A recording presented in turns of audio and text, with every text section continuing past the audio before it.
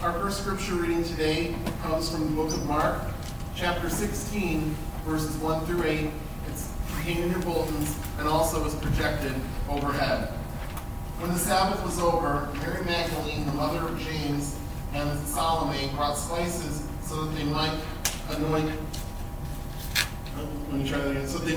Jesus' body.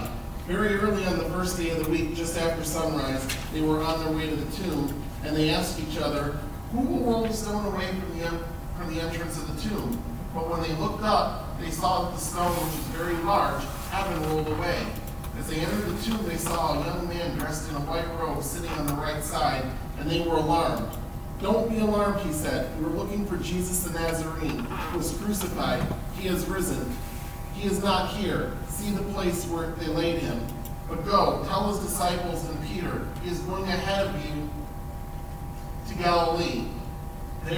There you will see him, just as he told you." Trembling and bewildered, the women went out and fled the tomb. They said nothing to anyone because they were afraid. So ends the first reading of the Word of God. Thanks be to God. Before I begin preaching, I'd like to give thanks. 1 Thessalonians chapter 5, verse 16 says, "This is the will of the Lord to give thanks in all circumstances."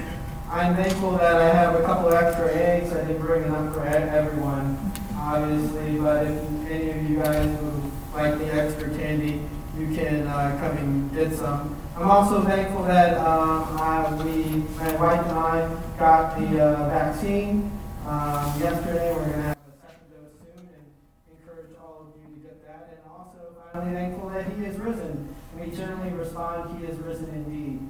So he is risen. He is risen indeed.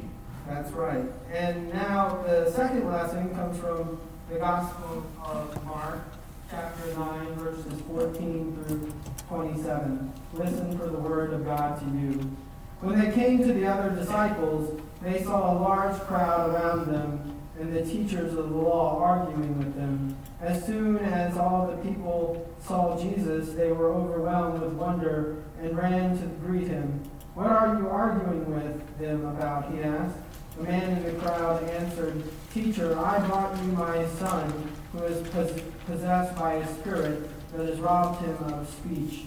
Whenever it seizes him, it throws him to the ground. He foams at the mouth, gnashes his teeth, and becomes rigid. I asked your disciples to drive out this spirit, but they could not." "O unbelieving generation," Jesus replied, "how long shall I stay with you? How long shall I put up with you? Bring the boy to me." So they brought him. When the spirit saw Jesus, it immediately threw the boy into a convulsion. He fell to the ground and rolled around, foaming at the mouth. Jesus asked the boy's father, "How long has he been like this?" "From childhood," he answered. "It has often thrown him into the fire or water to kill him. But if you can do anything, take pity on us and help us."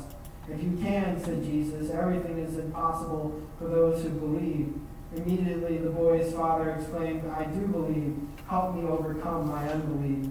When Jesus saw that a crowd was running to the scene, he rebuked the evil spirit. "You deaf and mute spirit," he said, "I command you to come out of him and never enter him again." The spirit shrieked, convulsed him violently, and came out. The boy looked so much like a corpse that the man said, "He is dead." But he took him by the hand and lifted him up to his feet, and he stood up. This is the word of the Lord. Thanks be to God. Let us pray. Oh, dear Heavenly Father, we give you thanks for your Spirit today. We give you thanks that you help us even in our unbelief and even in our fear. Would you cast out fear and bring in your perfect love into this sanctuary today? Lord, any words that I say that are not of your will, I ask that they fall to the ground and be forgotten. But whatever I say that is of your will, I ask that it bed in hearts and bear good fruit unto the kingdom of God. Lord, let us not hinder your word, but feed your sheep. In Jesus' name, amen. So does anyone remember Choose Your Own Adventure books? Yeah, I am some fans of Choose Your Own Adventure books. If you're not familiar with them, you basically come to a page where you have to choose what the main character is going to do. And then if you one choice, you go to one page. If you make another choice, you go to another page. Well, I found the 21 Weirdest Choose Your Own Adventure novels online, and I picked out 3 of my favorite. The first is You Are a Shark. I know this comes as a surprise, but in the book, You Are a Shark. Have fun with that. There's not much more to it. The next is The Trumpet of Terror. Sure, this is a pretty fun romp through the Viking ages, but we can't get over the fact that the magical artifact you wield is actually an instrument called the Trumpet of Terror. And my favorite is The Worst Day of Your Life, to quote the sermon, after destroying your neighbor's roof with bottle rockets, a classic 90s prank. You're forced to spend the summer working on your uncle's pig farm. The bus to the farm breaks down, officially beginning the worst day of your life. The goal, of course, is to make it safely to your uncle's farm, but it's hard to get excited when your prize is spending the summer shoveling pig poop. The cover, by the way, is a raging bull breaking into a house, scattering all the fine china as the bull chased a terrified boy up a flight of stairs. That does sound like the worst day ever. When I was thinking of our text today from the Gospel of Mark, it reminded me of a Choose Your Own Adventure story. The women are coming to the tomb, and this is important because in the Bible's days, women were not considered to be eyewitnesses in court. So this is an authentic account because it's not him making up anything. It would actually be detrimental for him in his day, even though it wasn't right to have women as witnesses. To have women as witnesses shows that he's recording what actually happened. And what actually happened, according to Mark, is they ran away in fear. Mark ends his gospel by saying they ran away in fear and they were afraid. Now, scholars think there are basically 2 explanations as to why this happened. 1, the original ending was lost. Or 2, Mark is asking us to choose our own adventure. He's asking us to say, are we going to choose the path of fear and not say the name of Jesus? Are we going to choose the path of fear and not say that he is risen? Are we going to say that he is risen and choose the path of love? Are we going to choose love over fear? And the good news today is this: when we choose love over fear, the power of the resurrection shall flow through us. To understand this, we have to understand 2 things. 1, love is a force, and 2, fear refuses to be named. First, love is a force. The power of the Holy Spirit is a real thing that raised Jesus from the dead, and I've seen his power in my own ministry. In my last church, I was preaching a sermon on hospitality, and I got a sense that if I preached this sermon, someone would be healed. And indeed, that day I came up and I preached that sermon, and I had a woman come up to me who had chronic back pain and chronic high blood pressure. And me and a friend laid our hands on that woman, and I felt the power of the Spirit come out of my hand into her body. And she described it as having an outer body experience, being with Jesus and the Holy Spirit. And afterwards, she was completely healed. It was one of the most amazing miracles I've ever seen in my life. And the next Sunday, she came up and gave her testimony, and her bosses even came to see because they had measured her blood pressure and saw that she had stroke-level blood pressure. And in a moment like that, she was healed. And that's because I chose the power of love over the power of fear, even though I felt it was unusual to preach the sermon I was preaching. I felt that God was calling me to preach that if we're hospitable to people who are different than us and to hard teaching, then the healing presence of God will be in our midst. And God reinforced that by healing this woman of her diseases.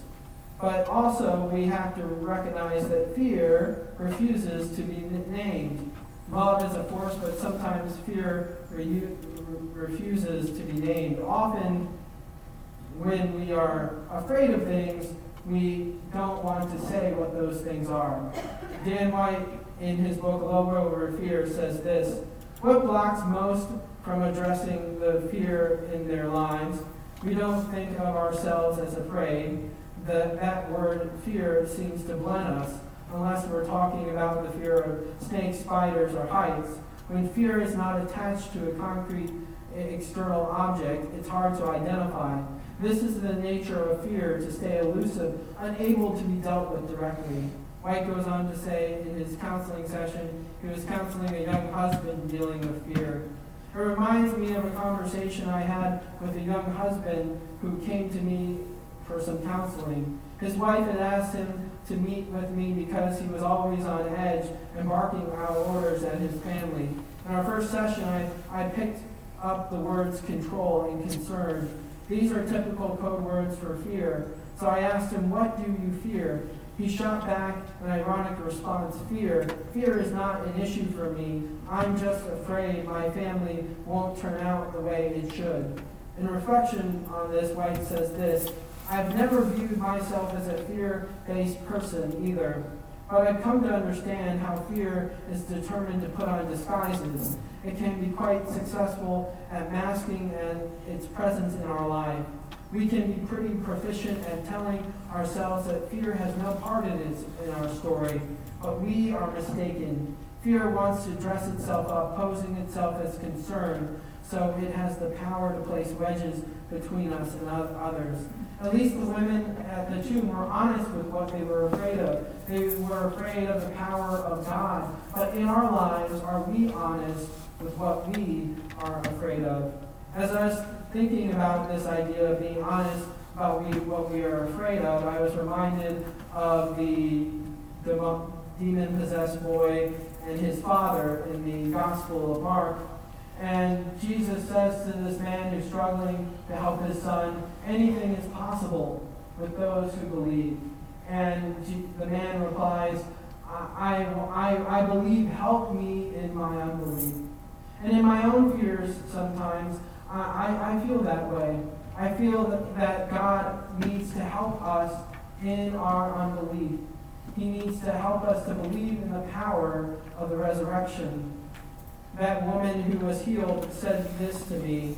She quoted Romans chapter 8, verse 11, where it says, if the spirit of him who raised Jesus from the dead dwells in you, he who raised Christ from the dead will also give life to your mortal bodies.